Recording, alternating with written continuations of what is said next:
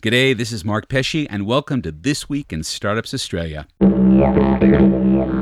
From the time Facebook purchased Oculus for $2 billion, virtual reality has been on a fast-track return from oblivion. What does that mean for Australian startups? Well, we'll be asking VR expert Michaela Ledwidge, we'll be interviewing VR pioneer Link Gaskin, and we'll talk to a small VR company growing up right here at Fishburners. So put on your head-mounted display and join us as Twisted takes a deep dive into the virtual world. This Week in Startups Australia is proudly sponsored by Braintree, the easy, all-in-one payment solution for your app or website. On my very first trip to Australia, 19 years ago, I met with one of the folks here who was working at the leading edge of consumer virtual reality. And now, at the time, that meant something was happening on the screen with a computer, not a head-mounted display. But those were early days. Those were pioneering work. And that was Michaela Ledwidge. And Michaela is in the studio with me today because she is going to be the first person I have invited to co-host an episode of This Week in Startups Australia, because her history in virtual reality goes back basically as long as mine. Michaela, welcome to This Week in Startups Australia. Hi, Mark. Good to be here. So, now tell me, VR definitely has taken off. We know that it's partially because Oculus was purchased by Facebook, because maybe Zuckerberg wants to have some sort of next generation messenger, but there's a whole lot more going on out in the VR landscape. Could you sort of take us through it? We know that at the low end, there's this thing called the Google Cardboard. Now, what is that? Okay, so there's basically 3 tiers of VR experience at the moment, and the Google Cardboard is almost Google's 2 fingers up to Facebook's acquisition. Said, okay, you've spent a couple of billion here for $20, you can buy a little viewer. So the promise of Google Cardboard is that you can plug in your Android smartphone or your iOS iPhone and get a rudimentary but still workable virtual experience. Right. And it's not as you get what you pay for, which, but, for a few dollars. Look, the fact that publishers are now bundling it with their products, and the fact that it's there's no barrier to entry, right, means at least people can get a taste of something instead of just talking about it. So that's pretty exciting. And of course, just to point out, so I'm recording us right now on a Ricoh Theta S. You and I both have these. This is sort of the new cool VR toy, and our podcast listeners will be able to watch this interview on their cardboard, if they have an Android device, by going and looking at this in YouTube, right? So there's actually this capacity now to be able to shoot what we're calling immersive video. And we saw the New York Times give out how many cardboard viewers last year? I can't remember, but it was thousands. It might have even been 1 million. So it went out to all of their subscribers, both digital and print, so that they all would have a viewer, because the New York Times is now making films, documentary films, using this medium. So are we going to see a lot more content produced specifically for that kind of very low-cost, low-entry virtual reality? I think so. I mean, it's all exploded rather quickly. I had a project last year where I was kind of off the grid for a few months, and when I re-emerged, it seemed like all my peers in town were busy doing pilots for people and playing around with the new gadgets. But yeah, the barrier to entry is really low. And you can think, if you haven't seen the Theta, it's a bit like the old Flip video device that was kind of pre-good quality video on your smartphone. Right. And so it's like this little handheld gadget, and I guess it's occupying the same part of the ecosystem as the Flip did, until this kind of tech is built into everyone's device. Right, and of course we've seen 360-degree cameras now from Samsung, we've seen them from Nikon, we've seen them from Kodak, GoPro is promising one. So everywhere you turn around, I think LG, so everywhere you turn around you see someone introducing a new one of these cameras. So are they going to be sort of basic consumer gear within the next couple of years then? Yeah, I think so.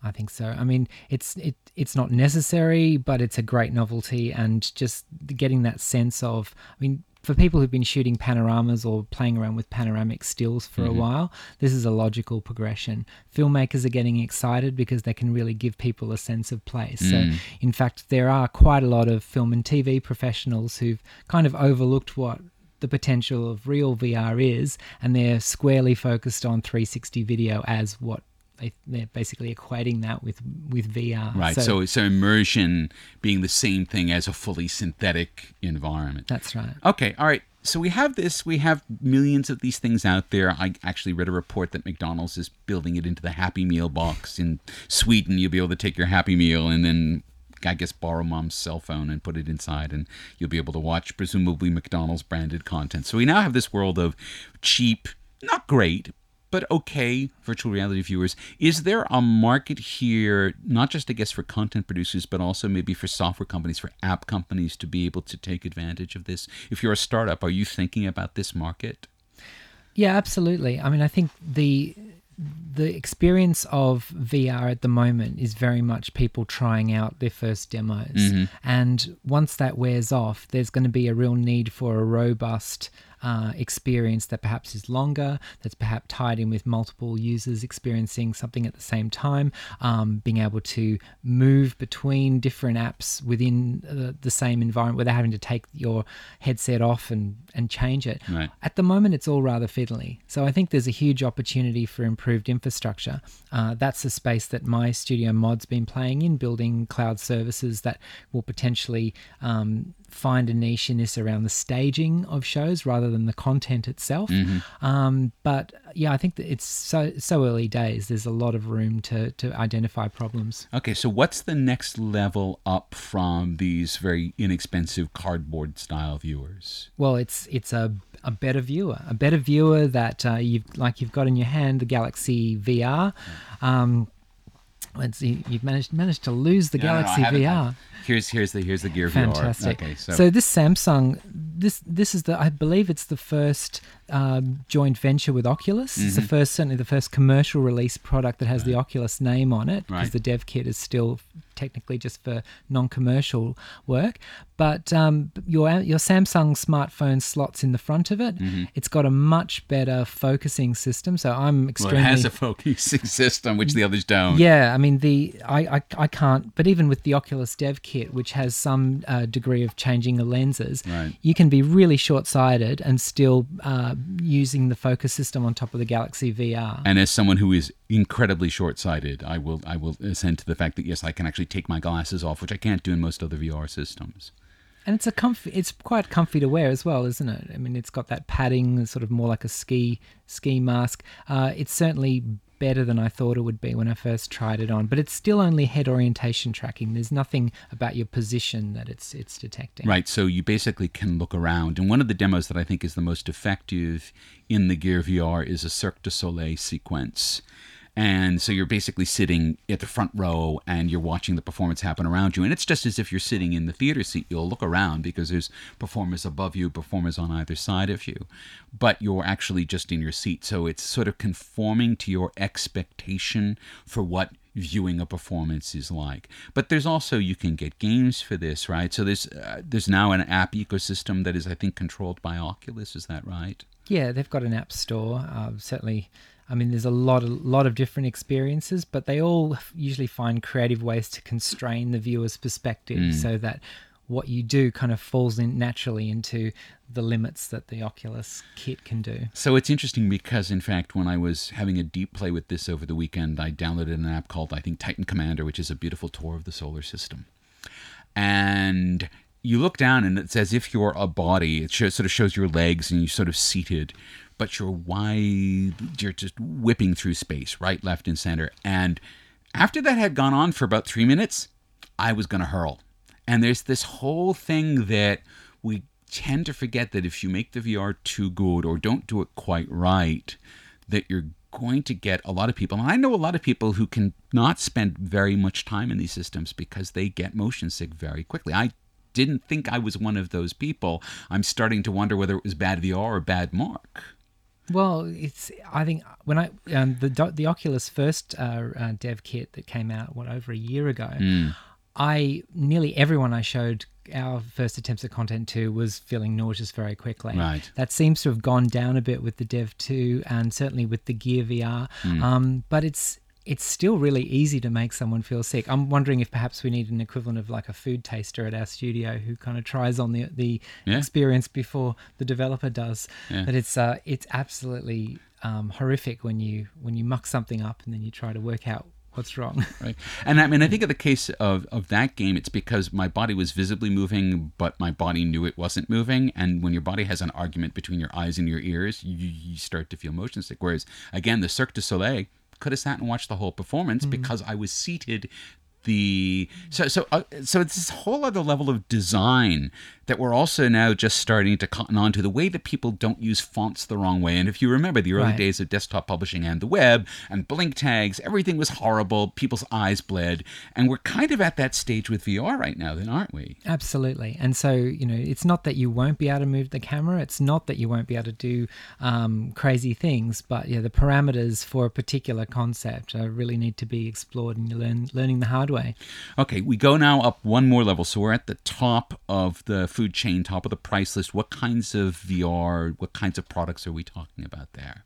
Okay, so probably the highest fidelity experience I've personally experienced to date is the HTC Vive. So that's the joint venture between HTC and Valve Software, who obviously as a games publisher have got this incredible wealth of very high fidelity interactive entertainment experiences. So these are the folks who do Steam. Yeah, absolutely. Right. The Steam distribution platform. So Steam VR will basically funnel that amazing collection of content into an experience that can take place with up to 5 meters worth of movement, 5 by 5 meters. So the thing that makes the Vive, in a sense, qualitatively different than the Oculus or the Gear VR or the Cardboard is that it has sensors that illuminate, was it 5 square meters you said? Okay. And you can walk freely within that 5 square meters while you're in the virtual world. Well, freely in the sense that you still have a tether. And this is where it's a really interesting time, because arguably the most comfortable, most accessible way of trying stuff out at the moment is the Samsung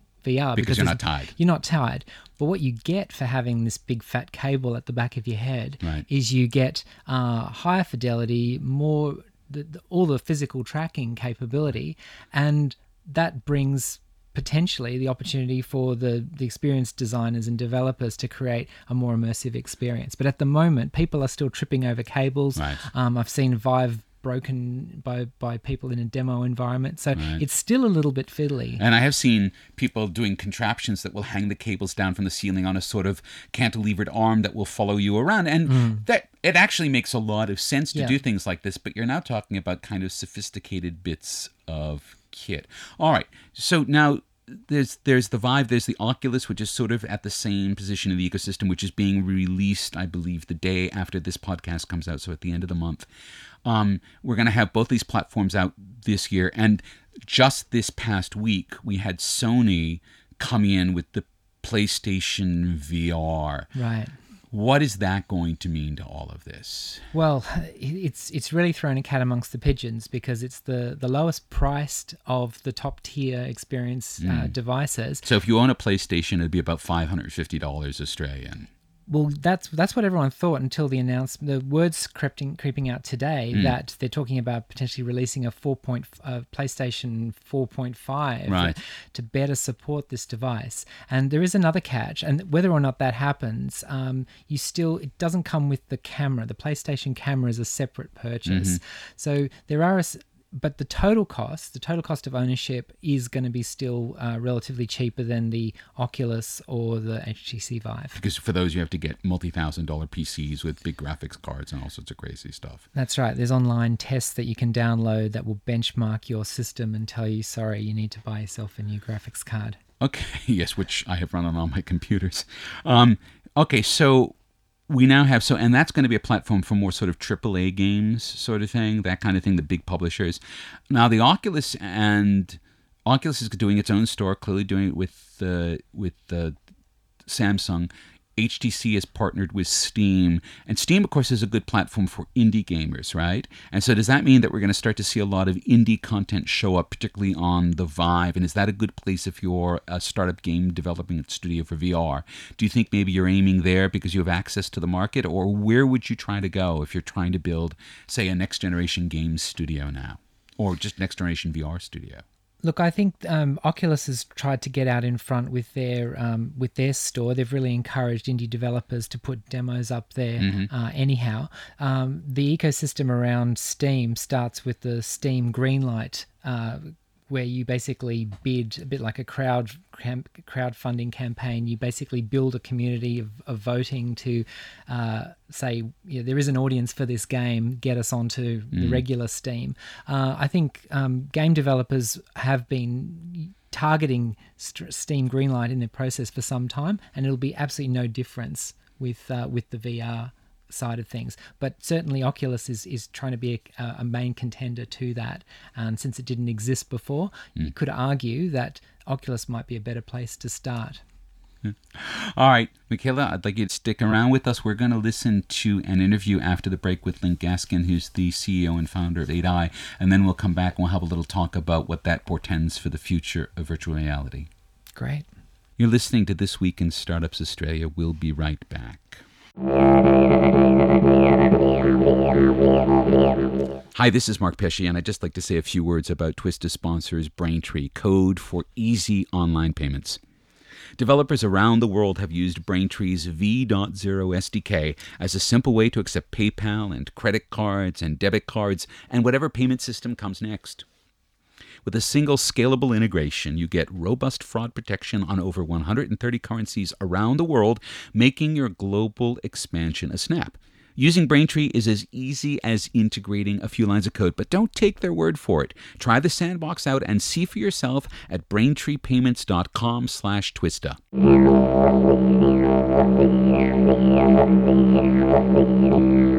In, say, the 30 years that virtual reality has been going on, one of the persistent problems have been getting characters that look more or less human. And that problem seemed quite a difficult one until I happened to see a demo of some technology from a company out of Wellington, 8i. And essentially, and I'll let the founder of the company explain what they do, but what they've done is really created, for my mind, the first technology that brings a person in full 3D into virtual reality in a way that seems quite tangible, that you react like the person is there. And that's a big thing for virtual reality, because we're not just going to be playing with bots. It's going to be a social medium, and a social medium means it's going to be working with things or people that we feel are real. Now, 8i, the company that did this, is co-founded by Link Gaskin, who is joining me on This Week in Startups Australia, New Zealand. Welcome, Link. Thanks for having me. So tell me about the genesis of what you're doing, what 8i is doing. So the genesis of 8i came about when I saw one of the very first Oculus Rifts, one of the first Kickstarter models, and everyone was gathered around this device, and there was literally no content for it. Right. And my mind really went off into this space of wanting to be in virtual reality, not with computer game type characters, avatars, but actual real people. Right. And not only did I want real people, but I wanted to move around with them. Right. And that actually wasn't possible at the time. There was really only, in terms of photorealism, the possibility of using spherical cameras, a 360-degree option where you stick cameras into the middle of a room, right, pointing outward, right, and recording the scene, stitching it together, but it really didn't give you that movement and therefore that real sense of presence you get from three-dimensional people in a real environment. And so it took me a while to try and find a solution.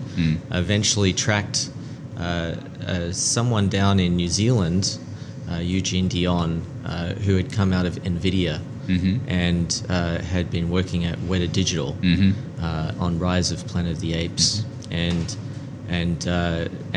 discovered that he had come up with a solution which solved these very difficult problems, right, in a way that was very unique, and had created a solution that allowed you to actually, for the first time, walk around somebody from every angle. Right. And the solution, and what we'll do is we'll take some photos so we can post them to the blog so people can take a look. But the solution is a completely different kind of green screen in terms of the capture, right? Where you have all of these high-resolution cameras pointing inward. They're photographing a person, and then you're taking that photographic data and really, really intensively number crunching it to create this real-time 3D model. Right. So essentially, the core physical difference when you walk into a set using this type of technology is that you see these cameras pointing in instead of out. So they're around the outside of the room and looking in. And what is recorded is what's on the inside of that circle. And then with a headset on, you can then take those assets recorded and walk around them. Right. Okay, so you've got this capacity to capture a person in very high fidelity. I've got this person captured, and now you need to send it out for processing. And this is like, there's an enormous amount of processing for a small amount of video, right? Well, there's actually a large amount of video, right? Which okay, then that's right. is if you think about it, every single camera being HD right. or even 4K, you end up getting a huge amount of data, which you then have to somehow interpolate together and then compress down into something that's playback that can be played back on any device. Okay, so what you've got is a very interesting and a very unique data problem where you have this enormous amount of data that needs to be, and it's enormous amount of 2D data. That's the thing, because a camera shoots in 2 dimensions, but you've got enough cameras that you can then reconstruct the 3-dimensional image from this. So there's some magic, as it were, in that. So you've got all of this 2D data that you then crunch down into 3D data that you then have to crunch down into something that you can deliver over a mobile or over broadband. And what's interesting about that delivery is that it needs to be actually rendered in real time, because as you move around that space and you're looking at that person from the angle that you're at, that needs to be rendered on the fly. Because you don't know, because you can't give everyone every conceivable angle, right? That's the thing. So as you're moving the camera around, right? Okay. So we're not going to store every possible conceivable angle of the scene beforehand. Right. Well, it'd be literally impossible to do that. So you have to be able to render this on the fly. Okay, so it's in a sense it's even more magical, because what you're doing is you're distilling it down to the bare minimum that you need for this essentially video realistic model, so that you can then pipe it into a mobile, or you can pipe it into a headset and treat it as if it were really, as if you had rendered it from every single angle. Okay, that's a fairly good trick. Now that we've figured out what the trick is, what do you do with that trick? First off, and we'll talk about the business in a second, but what do you actually do with that? So what we've found that the people want to do with that is that they want to build environments around them, and they want to recreate reality in the most realistic way possible, and match the realism of the people with the realism of the environment. And the number of different concepts and experiences people want to do are similarly endless. Okay. So because you have people, any situation that involves people is now fair game. So what are some of the, you took me through some of the demos the other day, but what are some of the demos that you are finding are the most effective for people that you've been able to create with this? First of all, the types of experiences are quite similar to the ones in real life. So really compelling, engaging people and characters, ones where you in real life are unable to get close to the person performing. Right. So a big category is performance. Okay. So anyone that's performing, whether it's a musical instrument or any sort of drama, acting, etc., dance, comedy, seems to work very well.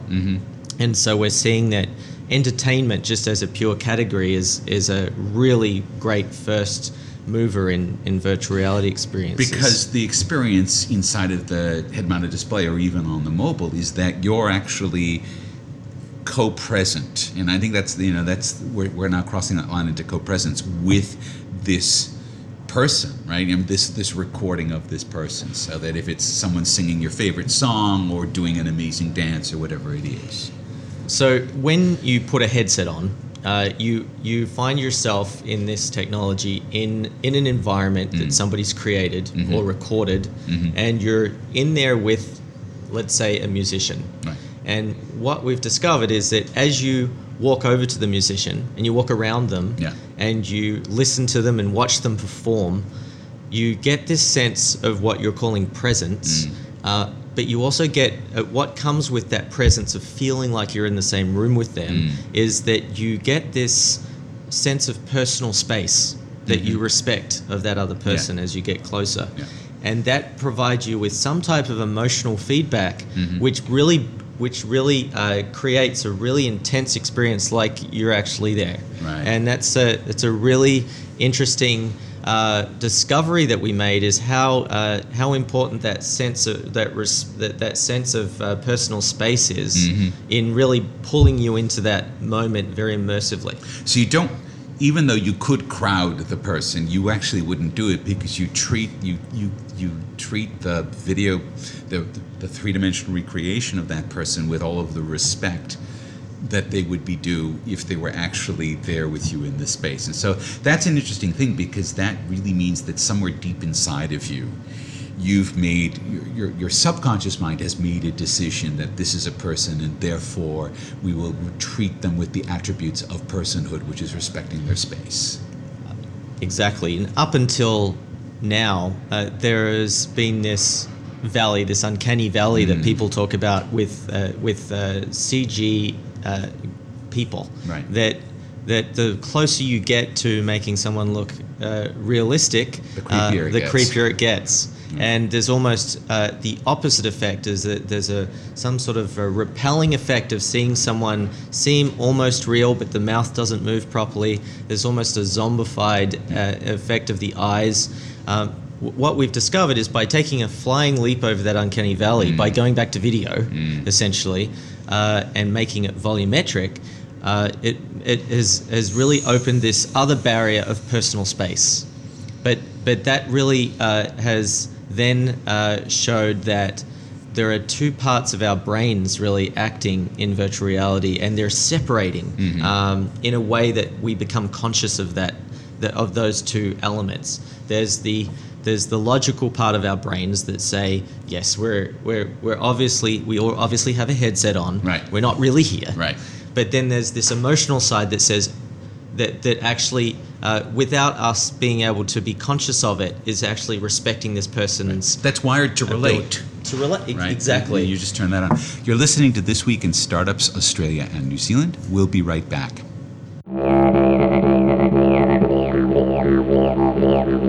Hi, this is Mark Pesce.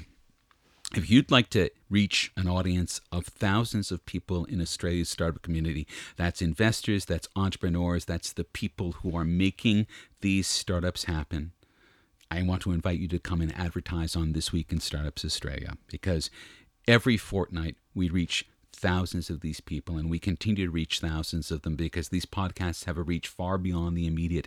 They get downloaded weeks, months, years later. And so they can establish your brand, they can establish your product, they can establish your service in the minds and hearts of Australia's startup community.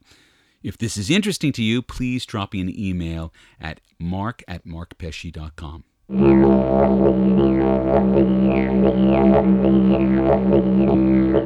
And we're back talking to Link Gaskin, who is the co-founder and CEO of 8i. Where did the name come from?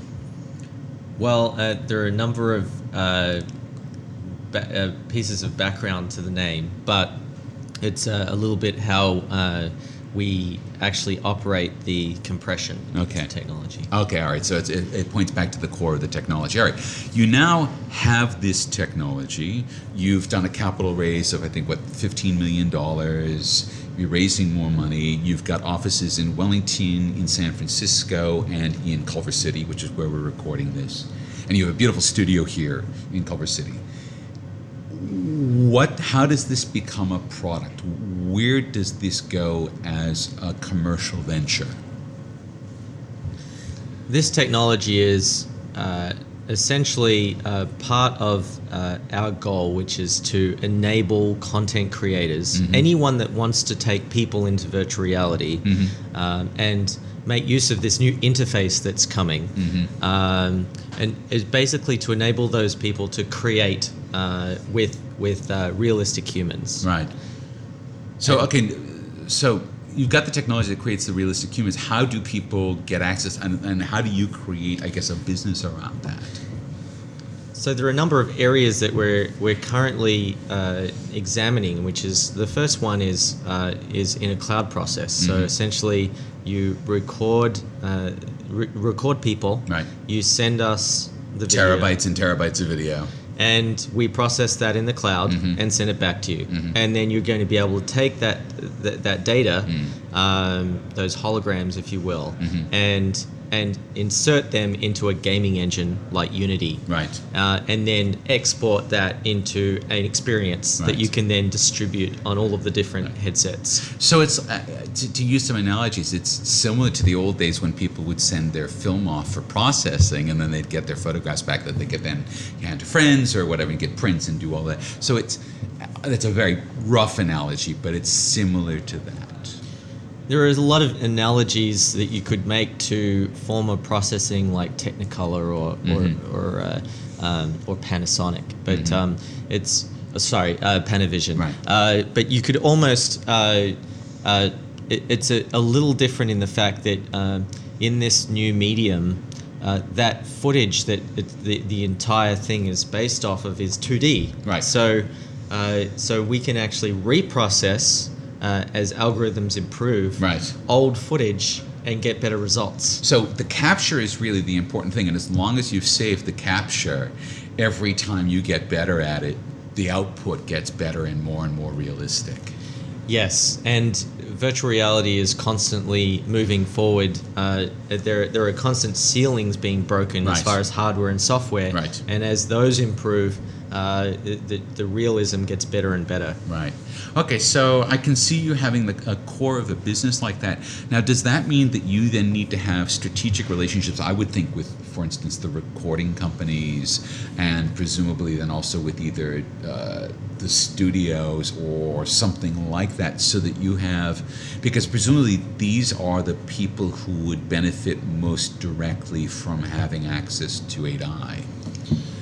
Well, as a software company, we're reliant on all sorts of different hardware on either ends, both on the cameras on one end and the headsets on the other. Right.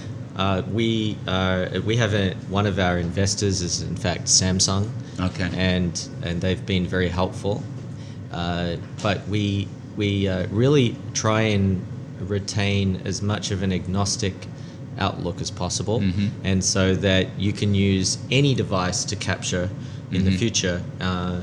So even your mobile phone, perhaps, to capture perhaps in the future. in the future, even your mobile phone, where this may become the go-to way that even home users start to capture and record memories. Right. So is this going to, in some way, we had this era of home video that's now video shot on camcorders.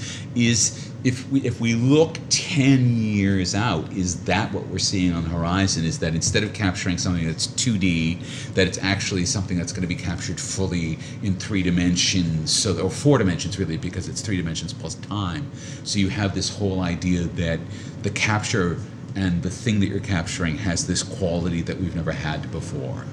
So about a year ago, we brought in a mom, and she brought in her baby Reese, and she recorded herself leaving a message to Reese in the future, and she got very emotional doing that, and in fact it was a wonderful message that she left, and people really seemed to gravitate to the concept of leaving messages, and what would it be like if you saw your grandparents as young people leaving messages, and just being with somebody like that in a way that you just get a sense of them, unlike a photograph or even video.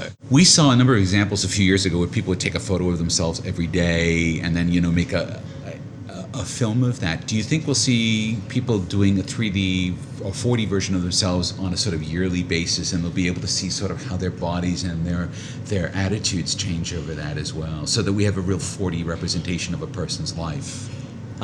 Someone said once that that art is a very interesting thing when you put time into it, and that time is a fascinating element to add to any project. Right. I think the same thing is the case with these types of volumetric recordings, and we've actually started doing that, similar to the 7-Up series, if you remember that. Oh yes, absolutely. I think they're up to, what, 49 up now? 56. 56, 56. Yeah. We actually brought Reese back when she was just making some of her first steps, and she was able to then make some of her first steps through the studio. Wow. And then, in fact, a couple of weeks later, some of her grandparents came out from Texas and were able to put a headset on, find themselves in a room with Reese, and sit down on the floor and watch Reese walk to them. And they were blown away by that. And, you know, people are wondering, there's a lot of open wonder about what is the quote-unquote killer app that will get people other than gamers using virtual reality, because there's it's uncomfortable, it's all of these, it's weird, you look silly in it, but all these things. But if the experience that you're getting is compelling, people simply do not care about all the rest of it. They're just, give me the experience. And do you think that you've started to sort of tickle that? And in which case, are you then truly, because that's Kodak, right? That's what Kodak was to the 20th century. Take a photograph of the kids and send them to the grandparents. I mean, is that what this is then? I think it's part of what it is. I think it's actually even bigger than that, and I think that what we're seeing is that virtual reality and augmented reality are the new interface for the internet, as you yourself sort of started to see even 20 years ago. This is now, thanks to the technology just coming down in price, it's really starting to become true. And what that means is that everything that involves humans start to become something that needs to be reproduced in this new way, so that instead of watching someone in a flat way on a screen on the internet, suddenly you're walking into these rooms and experiences and reliving memories, buying new cars. There are so many options. So of the demos that I saw the other day, I thought the most compelling was the boxing instructor, where you actually got someone who's a real boxing instructor, and he's standing right in front of you and he's saying, this is how you do it. And I'm not a boxer, but I actually, did it. I followed his instructions because there was something that was very compelling. So is this, again, not just the new family medium, but is this now a really good physical training medium because it's so embodied? I think our mirror neurons love a three-dimensional volumetric space to watch somebody actually perform something and to be able to copy them back. And I think that's what we found with this boxing demo, where we brought in a trainer, Pacquiao's trainer, from a local gym. Right. And he takes you through these punching and exercises and stances, and you actually find yourself learning something. And I think that's when people start to see a value add, where they're actually starting to learn in an easier way than they could in real life, I think that's where the leverage will really take over for virtual reality. Okay, so I'm going to ask you a question. It's something I think about a lot. Is VR just a transitional form to AR? Is there ever... I think there's always going to be some cases that require full immersion, some cases. But do you suspect that in 5 or 10 years, the majority of the cases will be mixed rather than full immersion? Because I'm thinking the boxing instructor, that actually would work probably even better in AR, because you'd be able to see your own body. The answer for me is no. I believe that there are use cases for augmented reality, whereas there is a trainer or your parents or your family joining you in your kitchen, and having a conversation like a virtual FaceTime. But I also see how excited people are to go and teleport themselves to another environment, up the side of a cliff or on Mount Everest, or to go back in time and find themselves at the Colosseum. There are so many options that require a full immersion into a new space that I don't think that's going to go away. So it's not an either or, it's a both and. Link Gaskin, thank you very much for being on This Week in Startups Australia and New Zealand. Thanks for having me.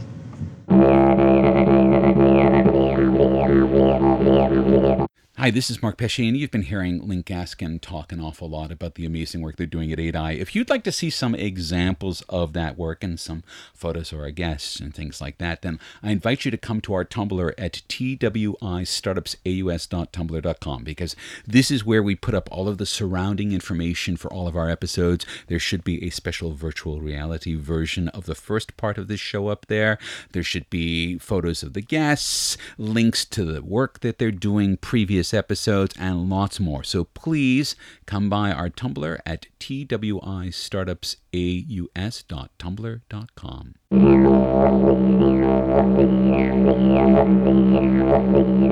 We're back at This Week in Startups Australia with my co-host, Michaela Ledwidge. Michaela, now that you've heard Link really talk at length about the vision and the possibility for 8i, and you've seen the demo. I have. We'll be posting the demo to the Tumblr, so you'll be able to take a look at it. That's something we couldn't even think about 20 years ago when we were doing VR. The convenience of what they're planning to offer is certainly something I hadn't thought about. It's exciting. It's really exciting. It's a really practical approach to some of the problems between these high concepts of what VR can be and what you actually need to do to make characters exist in the space. And I looked at this, and I think, particularly because that the embodiment is quite tangible when you're doing it. Again, this is in an HTC Vive system, so high-end system, but the embodiment I was feeling around these characters, and I can imagine a K-pop band. And way girls go bananas over K-pop bands, and having the K-pop band performing for the girl right there. And you think that, it's always thought that sort of it's going to be the gamer boys in VR, but I suspect that there are specific instances of content that will work very well for women as well. And I when I was in that environment, in those demos, I could see what would happen very clearly. Yeah, definitely, and also animated characters interacting with live action, I think, is going to be fantastic, because it's always been easier to have animated characters. Right. So you've got the Hatsune Miku, these artificial K-pop style characters, but to have guests, you can bring the real band into play a lot easier with this kind of tech. Yeah. And it's going to be some time, I think, before they can do this live, because of the enormous amount of processing that it takes, or they're going to need a supercomputer on site, which, if you have the money, I suppose. But it's conceivable that within 20 years, so another 20 years goes by, people will be able to do that sort of thing live, right?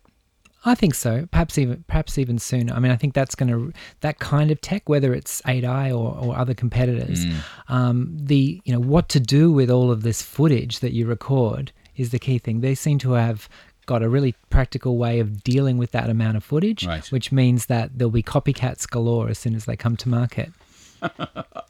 Okay. 25 years ago, one of the folks that I was working in virtual reality with said that in the future, and this is a future 25 years ago that we thought was really just around the corner, just a couple of years away. He said that people were going to take holidays in virtual reality. They were going to be relishing the black silence of just slapping on a head-mounted display that had nothing going and the headphones that were playing nothing at all. It seemed, I got to laugh, but it seemed a very weird idea at the time. After all, why would someone turn to virtual reality for relaxation? Isn't virtual reality really all about excitement and experience? Well, it's taken a quarter century, but that brainwave from the early 90s is finally being realized. Joining Michaela and I in the studio are Eddie Cranswick and Saurabh Jain, who have founded a startup, Now VR, that's making relaxation tools for virtual reality here at Fishburners. Eddie, Saurabh, welcome. Thank you, Mark. Thanks, Mark. So tell us what you're doing.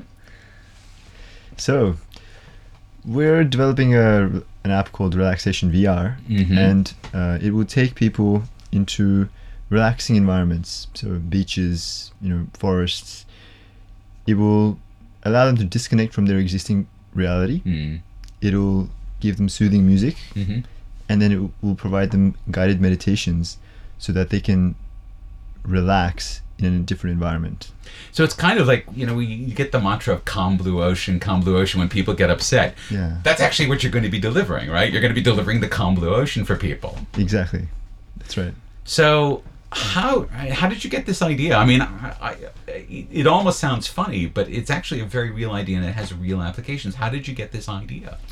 So late last year, I got introduced to VR in a big way, doing some work for a client, and they kind of showed me the technology and kind of said, do you know where this is heading this year and where it's going to head for the next 10 years? And kind of really introduced me to it. And I was kind of really blown away. And I had that first real experience with the latest kind of forms of the VR technology. And myself and Saurabh had met at Fishburners, working together on different startups. And we were kind of talking and started going to VR meetups together. And then Saurabh has a background in relaxation as a yoga and meditation teacher. And I actually do a lot of meditation myself personally. So I think when we came back at the start of the year, we really thought like, wow, this is awesome. This could be a really good medium to relax people, and how can it be moved beyond gaming to a use case that's positively impacting people. And we both kind of thought like, well, what about a meditation app for VR? And then from there, it's kind of developed quite a little bit way.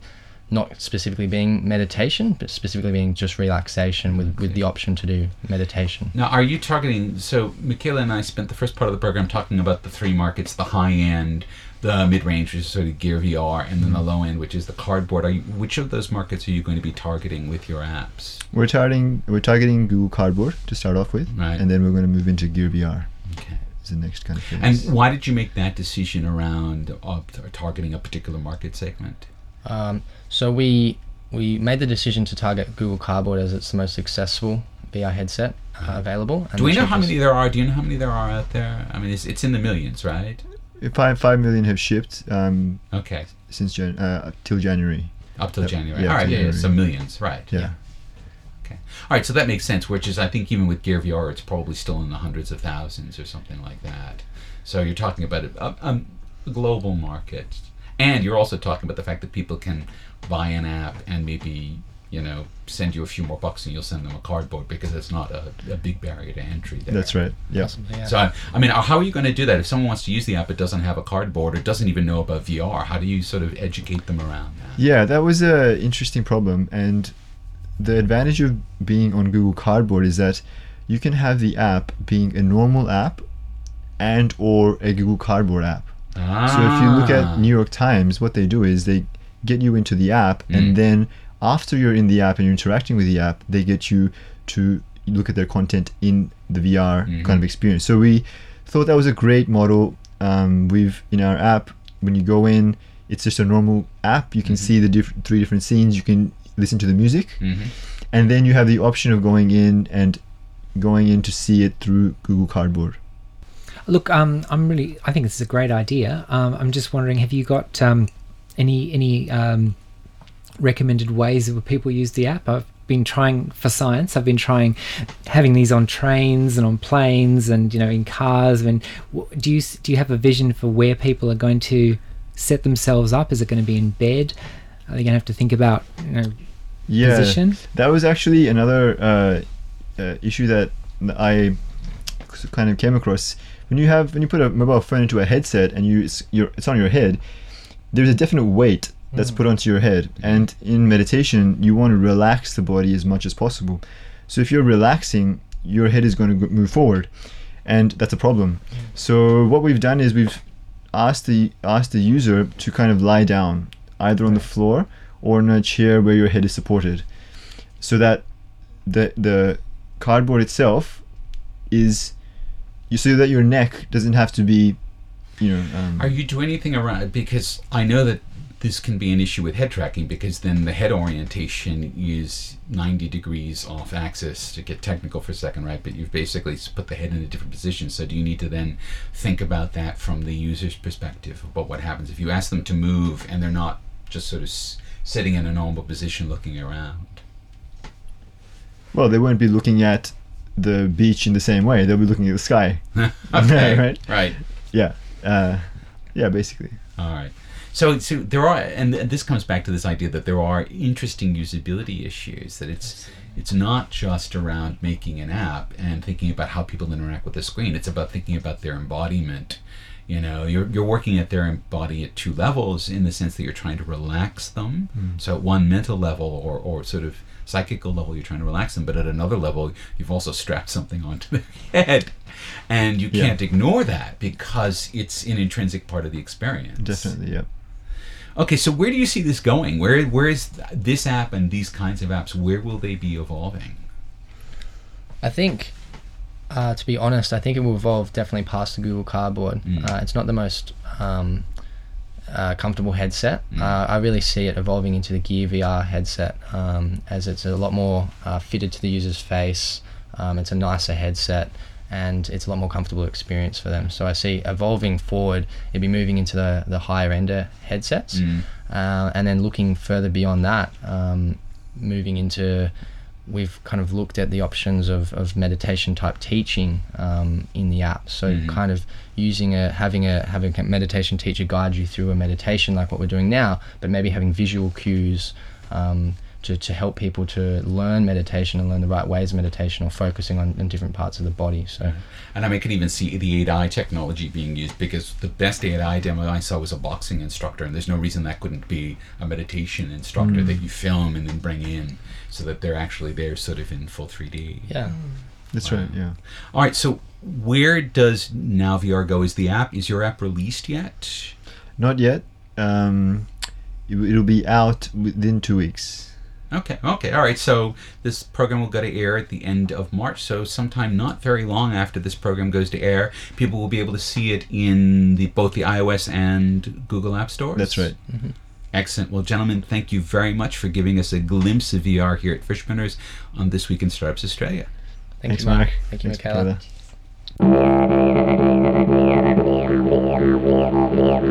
So I have been working in virtual reality for about a quarter of a century, and one of the most interesting things about that is that the first time around, everyone thought that virtual reality was going to change absolutely everything about everything.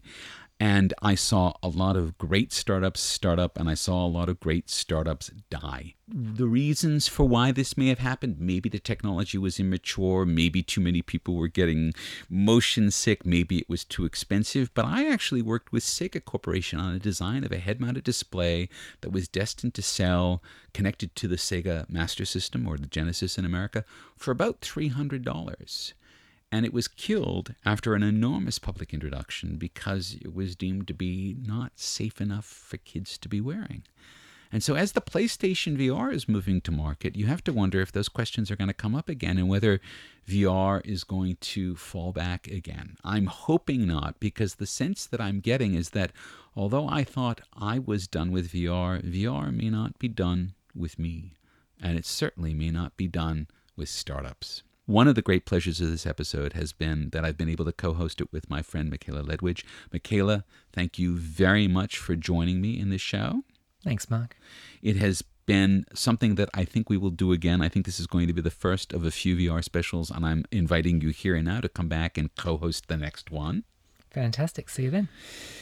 Big thanks to our Twister sponsors, Braintree, because their support makes this podcast possible and keeps the specials coming. Thanks to Felix Warmoth and AnalogCabin.net for his hard work creating a podcast that's a joy to listen to. Thanks to Link Gaskin, Eddie Cranswick, and Saurabh Jain for making time to come on to our show. We'll be taking a short break. We'll be back in early May with a special episode on employee share ownership schemes and what changes in them mean for startups. Until then, this is Mark Pesce thanking you for listening to This Week in Startups Australia.